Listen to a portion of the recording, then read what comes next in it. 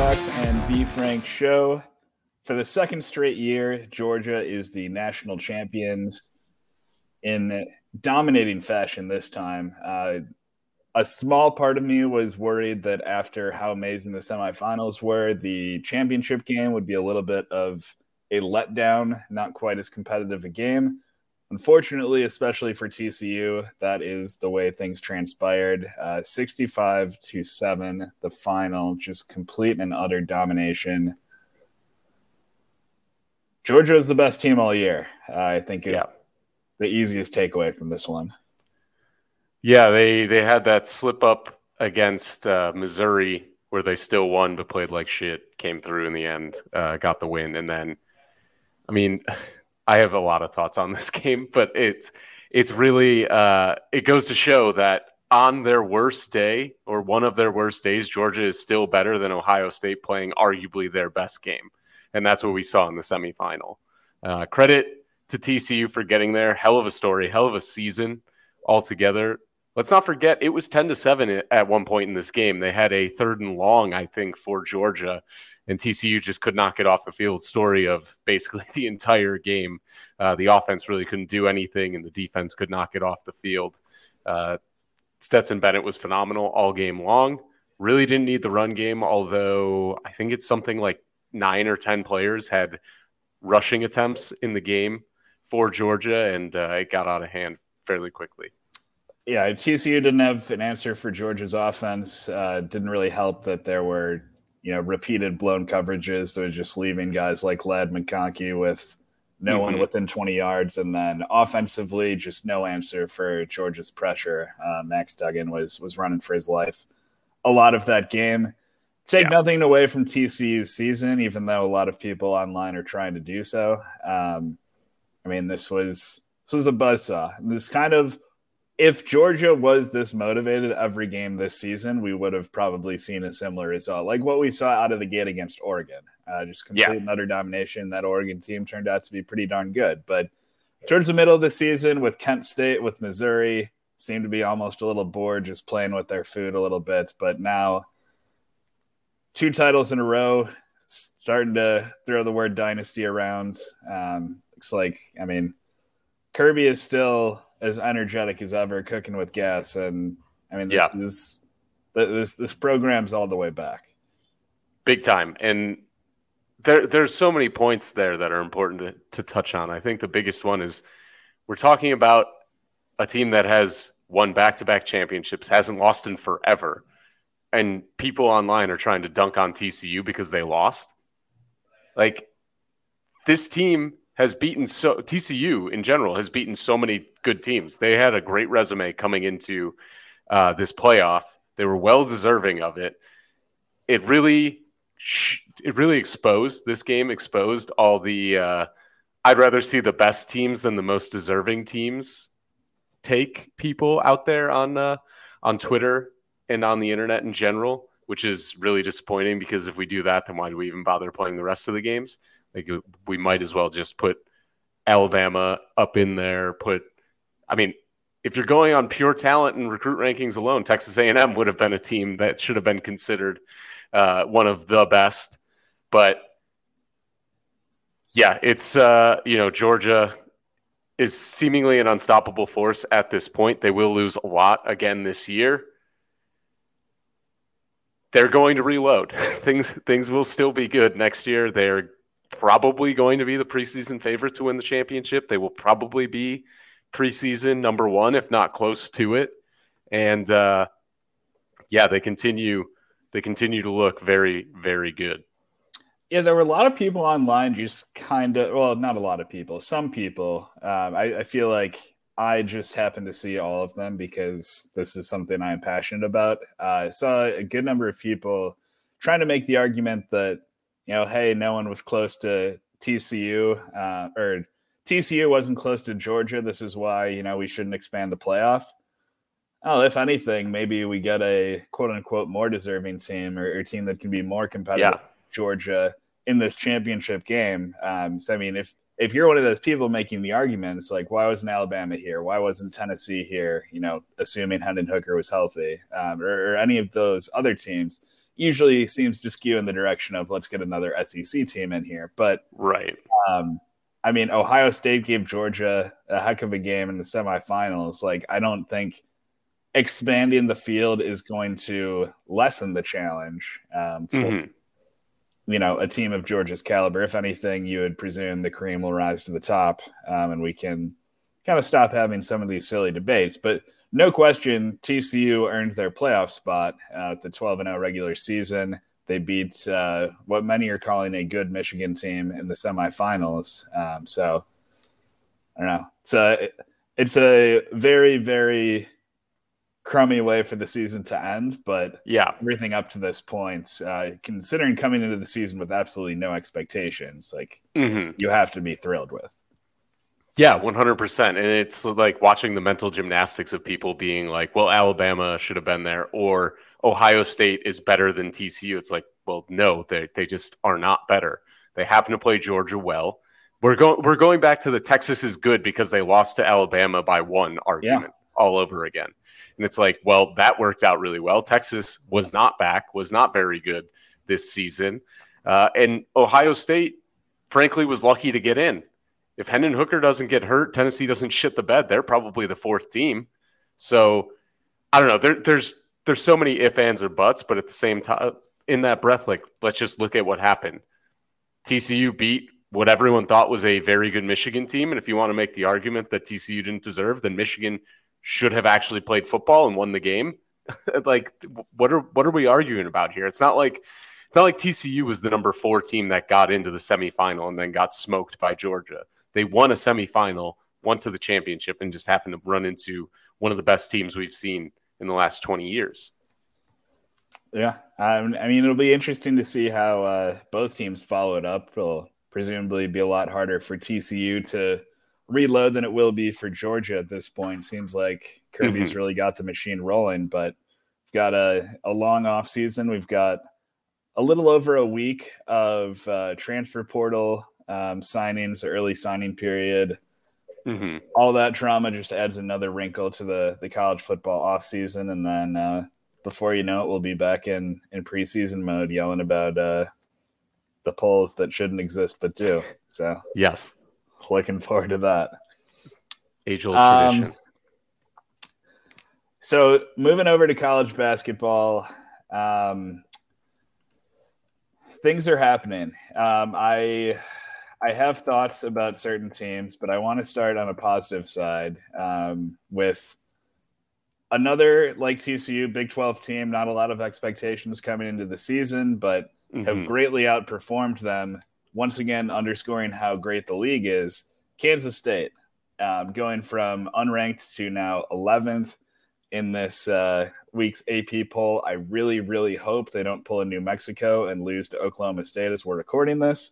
But I think they've played well enough this season to merit a mention. I mean, the offense has been spectacular. A 3-0 start in league play, beating West Virginia, road wins at Texas, where the offense was humming, 116 points, and at Baylor, all ranked teams at the time of those games. Noel is doing an outstanding job running the offense, really sharing the ball. And I mean, we joked about it in the preseason, but I think it's kind of proven true. Like, Jerome Tang is kind of pulling a Tommy Lloyd, like longtime proven established assistant head coach, gets his shot at a power program and just hits the ground running. It's working. Whatever he's doing is working. The offense has been humming these last 2 games. 116 points, like you mentioned, and then 97 in an overtime win at Baylor. Arguably 2 of the toughest games you'll have on the road. I mean, if Iowa State continues to play like they are, Hilton is always a beast to play at, and then Allen Fieldhouse is crazy difficult. But you're going up against one of the best defensive teams in the country in Texas, and then just plain and simple, one of the best teams in the country in Baylor. And you're able to just thoroughly dominate in terms of your offensive output. So Kansas State got a lot to look forward to, a lot of positivity. Hopefully we are not the kiss of death again this week for the Wildcats, but Noel, huge games, 23, 36, and 32 points to go along with 10, 9, and 14 assists. Absolute stud he has been this year. I think it's his second year at K-State, coming over from Little Rock. Yeah, it's all you can ask for from a lead guard. Just putting up monster numbers game after game. And again, yeah, just underscoring how deep the Big 12 conference is. Just a team that really no one expected anything from. A lot of new pieces, a lot of question marks, especially a guy like Keontae Johnson. How is he going to perform coming back after his health issues? He has been very good. But yeah, Noel has been the heartbeat of the team and really playing exceptionally well to start this season. The point of order, though, they are one of the luckiest teams in the country, according to KenPom. Yes. So we'll see. The other team they're right next to, I actually wanted to shout out as well, Iowa State, who is still doing the damn thing. Also winning on the road, kind of the theme here so far. It's like if you can win road games in the Big 12, you're going to put yourself in an outstanding position. It's something that Bill Self has talked about before.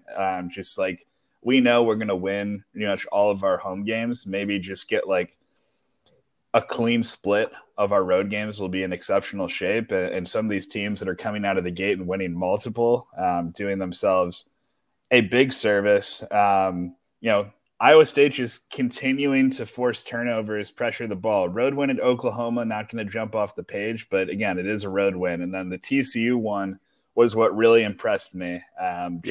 Both sides of the ball, forced 18 turnovers, doing what they do defensively, and then just sharing the ball really well. 5 guys in double figures. It's not a team that you can really – I mean, they're not an overly talented offensive team to begin with. Like they're not going to score 90 a game. It's a defense first team, but offensively they do have a good number of guys who can beat you. So you're not able to just specifically game plan around one guy. It's been a great season. I mean, they're scrappy. They're going to play every game seemingly within 5 points, but they just know how to find a way to win. Yeah, they're getting great production, too, from their Holmes and Osuni, who's taken a decreased role going to Iowa State. Down from 31-ish minutes a game to about 17, but really doing the dirty work on the inside. A lot of big plays, offensive rebounds, things like that he brings to the table. And then Holmes obviously leading the pack in terms of scoring, but they play great defense. And that is something that we have seen travel and work well in college basketball. It works on the road, especially when your offense isn't clicking necessarily, and it works in the NCAA tournament when you need it to. The question is, can they find the offense if they get into one of these shootouts? That remains an open question. I don't think we've seen enough yet to be able to make that judgment, but they will definitely be tested as we move ahead. I think a team like Missouri certainly would be a good litmus test that you see on January 28th. Yeah, I mean, this is a team that's going to try to make teams play their style of basketball. It's going to be it's going to have to be a bad defensive team, like for them to get into a track meet. But obviously already kind of failed to do that against a good offensive team in Iowa earlier this year. But other than that, and also the St. Bonaventure transfers kind of having a reduced role, as you were saying, that's probably just what the doctor ordered, because Mark Schmidt was running those guys into the ground. They did not have a bench. They were clearly gassed for much of last year. It's nice to see a little bit of energy come back and provide some more of that interior presence and taking advantage of those limited opportunities. Providence. Yeah. Speaking of lucky teams in KenPom, Providence doing the damn thing again in your conference. They are. They are not nearly as lucky as they were last season. They are 6-0 in the Big East. They continue to play good basketball. They looked very good against UConn. They struggled for a while with a bad St. John's team. I'm going to come out and say it. St. John's is bad. the most impressive thing is they're doing it without basically one of their big stars from last year, Jared Bynum, who has played okay. He's been decent enough. He does a lot of other things aside from score, but last year was really his scoring that helped and took off. They've got a National Player of the Year candidate in Bryce Hopkins right now. Devin Carter has been awesome. Ed Croswell up there with Nate Watson for one of their best bigs in recent memory, which is saying a lot because Watson was very good. And then the bench, when they need it, they just find ways to score off the bench. Ed Cooley's a great coach. I don't know that there's any arguing that at this point. He continues to get way more out of his roster than he probably should. The offense looks great. Defensively, they need a little work, but if they're scoring and they can rebound, which they can do with the best of any team in the Big East, they're going to be a very, very tough out. Yeah, they had a great transfer haul in the offseason. Not only Hopkins, obviously the headliner, Noah Locke, Devin Carter, coming from major conference programs and being able to work them together pretty well with, basically immediate success. There are some bumps in the road in non-conference, but once we've gotten to league play, really been cooking. And, we talked about Xavier beating UConn, Providence also beating UConn by double digits. Hopkins was massive in that game. And he really brings them the star quality player that you like to have on your team as we get closer to March to try to take over some of those games late. But another team that not a lot of people were thinking that highly of in the preseason. Certainly not a team we were mentioning as being one of the favorites to win the Big East, but out of the gate, putting themselves in an outstanding position to potentially do so.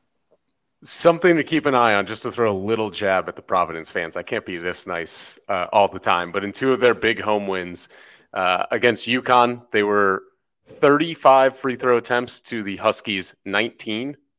Huge discrepancy there. And then the double overtime thriller against Marquette, the free throw discrepancy was 49-19. Plus 30 is just an absolutely insane statistic. But they are getting to the line at will at home, and opponents are not. Take that as you will. I'm just here to read the numbers. That is quite a telling statistic. Who do you have for another winner? I'm wearing it. Tennessee's another winner. The Vols look every bit a contender and a front runner in the SEC right now. That they and Alabama, it seems to be I won't say a two-horse race because there are definitely teams still in it and it's very early in play, but they look locked in defensively. The offense has started to come back. Dropping 87 against a very good defensive team in Mississippi State was very impressive. And then they go on the road and absolutely bamboozle South Carolina, who isn't great, but they've got some decent pieces. It was a good week, exactly what they needed against the middle tier of the league. Now they get Vanderbilt. Kentucky is a wounded animal, to put it nicely. And then, they've got a lot of tough games later in the schedule, but they can continue to build on this momentum and this offensive efficiency where we know what the defense is going to be. They are number one in KenPom defensively by almost 3 whole points. Offensively, they need a little work. They're in the 30s, but they are looking a lot better on that side of the ball. Oh yeah, beating the heck out of teams you are better than always is a good thing. Mississippi State is a team that had a good start to the season, maybe a little bit of fool's gold, but certainly a team that was defending really well. Tennessee being able to put up 87 on them is pretty impressive. And then, of course, getting some revenge for football season with South Carolina. I see the vision there. I'm still very high on the Vols, preseason pick to win the SEC. It's going to still be a challenge with some of the other talented teams near the top, especially Alabama. Looks like the biggest challenger so far, but it's a lot of other good teams. We'll see what Missouri can do for the rest of the season if they can keep it up. But yeah, it's what we've grown accustomed to with Tennessee under Rick Barnes. They just defend so well. The question in March is going to be, offense, especially timely offense, situational offense, what they're able to bring to the table there. But really love their defense, really love their guards, and it's a recipe for success. And they're showing it right now in league play. Absolutely. Absolutely. That was all for me. Do you have anyone else? Last team I'm going to give a quick shout out to. I'm going to try and do this every week. Some sort of like non-Power 6 team, but Dayton, 6 straight wins. They're 9-0 at home, 3-0 in the A10. This is a team preseason that looked to be one of the best non-power teams in the country. Team with a lot of returning talent. They look to be getting back on track and putting it together to start A10 play. Deep, tough conference. Going to be a lot of battles with teams like St. Louis, the aforementioned St. Bonaventure. George Mason looks to be pretty solid. VCU is always good. There are just a lot of solid teams in the A10. So for them to keep this up, if they can at this pace or at this rate, they should be back not only in the top 25, but the NCAA tournament conversation. Yes, I agree. That being said, A10 at large hopes could be tough this year. I think Dayton is playing really good basketball right now, taking advantage of some conference foes early in the season. It was rough out of the gate. Same with St. Louis.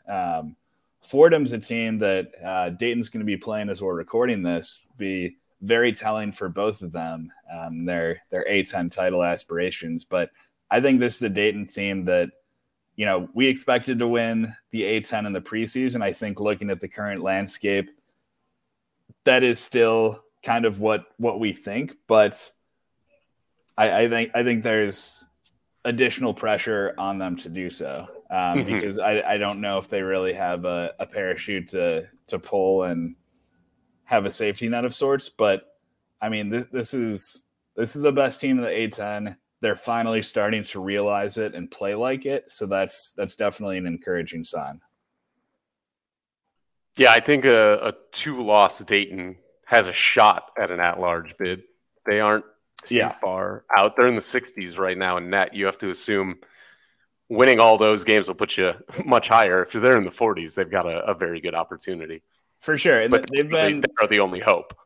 They've been defending a lot better, and I think we're in the position where A10 teams can play their way into an at-large bid, but I don't think anyone would be there right now with how it stands. Yeah, definitely not. Losers.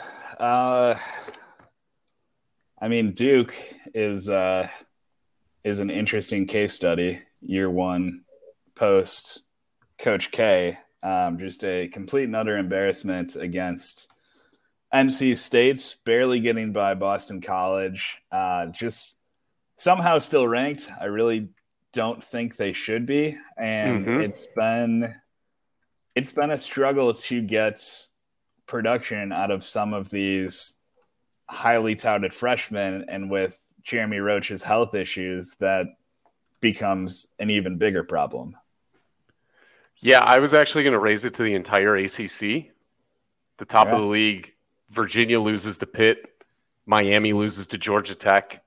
Clemson is sitting atop the league at 5-0. Like, what is happening here? It's been ugly, I think, all around for the ACC. Duke really probably should have lost that game to Boston College. They were lucky to get out of there alive. And it's kind of like the same old issues. They're not a great shooting team. We've seen this time and time again. They can fall in love with it a little too much, and then they don't have that lead guard right now who can run the offense and keep them under control. They're turning it over a ton. They don't foul too much, at least haven't recently, but you turn the ball over, you miss threes. You're giving teams opportunity to get out in transition. And even though they are an athletic group, you're just giving teams too many opportunities to get easy buckets, and that's where they're getting hurt the most. Yeah, Filipowski's been good, but other than that, they're relying a lot on Ryan Young over Lively, which is not a position you necessarily want to be in. But yeah, and go back to Clemson for a sec. This is just classic Brad Burnell. Right when his seat's getting especially warm, just pulling a great season out of nowhere. But yeah, I mean, the ACC is overall in pretty bad shape. The upsets you mentioned, only one team in the top 15, like the Big Ten, who we have established is not a good basketball conference this year. So yeah, it's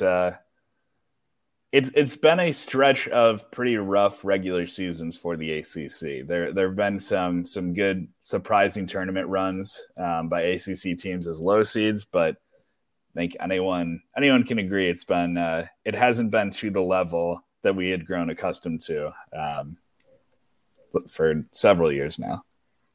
Yeah, not to mention North Carolina, preseason number 1, floundering right now, although they have one a little back-to-back. better. Yeah. They're just staying on the precipice of relevance. They're doing some things, but they don't have a road win yet. Yeah, then the opportunity for marquee wins is lessened in this year's ACC. Big time. They will probably not be number 1 again this year. That's my bold prediction. Brave of you. Who's another loser you've got? I had just the Big Ten again. I was just going to highlight that fact. Ohio State had a rough week.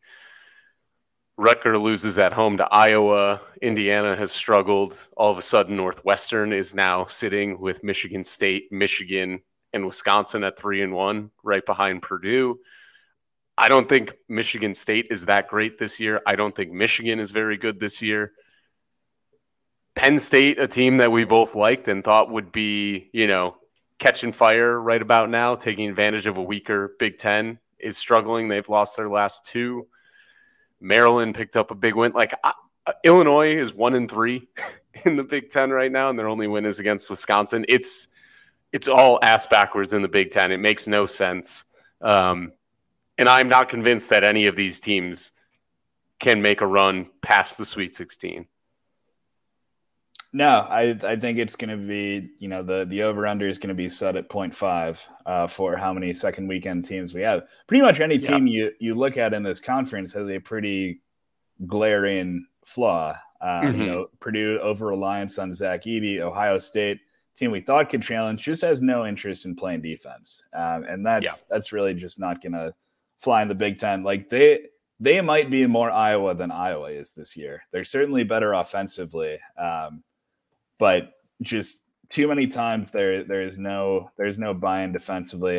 Don't worry, Iowa is still worse on that side of the ball. But Ohio State is so good offensively that they should be better overall. The freshmen, especially Sensabaugh, have been immediate impact and really given a big boost. But there's too many possessions where the buy-in on the defensive side of the ball is just not there. Illinois going through a crisis in the locker room, turning around and beating the eventual Big Ten champions, Wisconsin, albeit without Tyler Wall. But, they're having conversations now with Terry Weimer. It's now the head of officiating, I believe, to just try to let's have a league that is not tackle basketball, which is what a lot of these teams want to play. That's what Wisconsin, Rutgers, Michigan State. I would say the current iteration of Maryland probably wants to play because they're not going to get too many wins otherwise.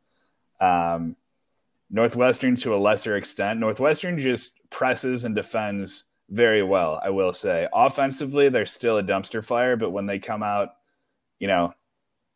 through their first 10 made field goals, shooting 70% as they did against Indiana on Sunday, then, they're going to get some wins that way. But overall, very bad offensive team. I don't know. I don't think this guy is falling for Indiana yet. I think the injuries have just come at very inopportune times to keep players. Trying to find, some guys in newer roles. Like it's a 2-man game right now between Hood Schifino and Trace Jackson Davis. Just need someone else to consistently produce outside of them, which is what Thompson and Xavier Johnson both did really well. I mean, the positive's got to be that Hood Schifino looked great against Northwestern. He's really coming into his own right now and giving a viable option at guard for Indiana. Yeah, it's so appropriate that Trey Galloway's last second half court three banked in to make it a 1-point loss, because there were two fouls in that game that I was just losing my mind at, where there was like they showed the replay, literally zero contact between Indiana and the Northwestern player shooting the ball, and 4 points out of there. Other things went wrong, but that was especially frustrating. But yeah, I mean, Hood Schifino is definitely him, as the kids say. So that's good. There have been more hyped freshman guards that did not produce as much, but he's been scoring, it's been distributing, just needs some help. Yeah, that was exactly my thought, that there was someone in recent memory that maybe didn't pan out as expected, and Hood Schifino has gone quite the opposite way. Yeah, but that guy was injured, and Archie Miller, so we'll never know. But very sad. Yeah. I mean, it's bad out there right now. Like, the Big 12 is clearly the best conference in America. I think there are things that you can point at in all the other conferences, certainly the Power Six, that are less than savory. Like, we haven't even talked about Arizona dropping a game at home to Washington State, who is not the Washington State team of last year that I was so high on. But, there's some cause for concern there. Obviously, the likes of Kentucky, Auburn, floundering in the SEC, Arkansas missing some key contributors and threatening to send their season sideways. So, yeah, there's a lot of bad vibes out there nationally, I will say. Big time. I mean, Indiana was my other loser. We already talked about them. Do you have anyone else? I had the quick mention of Arizona. Just, they're too good to be losing that game. And then Baylor's 0-3 starting the Big 12. It's a great league, like we've talked about. We really don't need to go any deeper on this, but they're better than that. They should be. They should not be 0-3 at this point. Yeah, I mean, it's Arizona's guard play too, which we knew. Like, their bigs are so good compared to just about everyone they play. Like, I love the way Tubelis plays, and it's pretty much 35 and 20 between him and Ballo every time they step out on the court. But then you have the Kirk Krises of the world, just doing Marshall Henderson stuff while shooting 0 for 9, and then like, oh, how did we lose these games? So the lack of balance, obviously every team would like to have a player like this, but if you throw a Ben Mathurin with this current lineup, things look a lot better. You'd say the same with Malachi Branham at Ohio State, but they are definitely missing a guy like that, because the perimeter guys, Larson has been inconsistent, Kreese is inconsistent, Courtney Ramey has struggled with consistency as well. So there's really not a guy out there outside of those two bigs that you can count on for perimeter shooting or just general support, because teams are going to want to collapse in on Tubelis and Ballo. So that's something I would be concerned about. Arizona is still very, very good, but this is just not a game you should be losing at home, and like rather comfortably too. Yeah, especially considering that the strength of Washington State is their interior. Yeah, Gaye is their best player by quite a bit, and he had a great game, but even so, he is neutralized completely by Tubelis. 29-14 versus 24-14. At that point, player for player, guard for guard, Arizona's got to win that, and they just did not. Yeah, it's an outlier, because normally you'll just out and out dominate inside, but even that, like, you have more talent on your roster, you should be okay with that, especially at home. But I suppose not. All right, so with that, we are officially done with college football for like the fourth time this season. But have no fear, we are just less than 2 months away from March. It is already that close. So college basketball is going to kick into overdrive. There are a lot of games every night after we took last night off for the national championship game, but very exciting to see if our teams can turn it around, and also, the fate of several others. But we'll be back here next time to break it down. So we will talk to you then.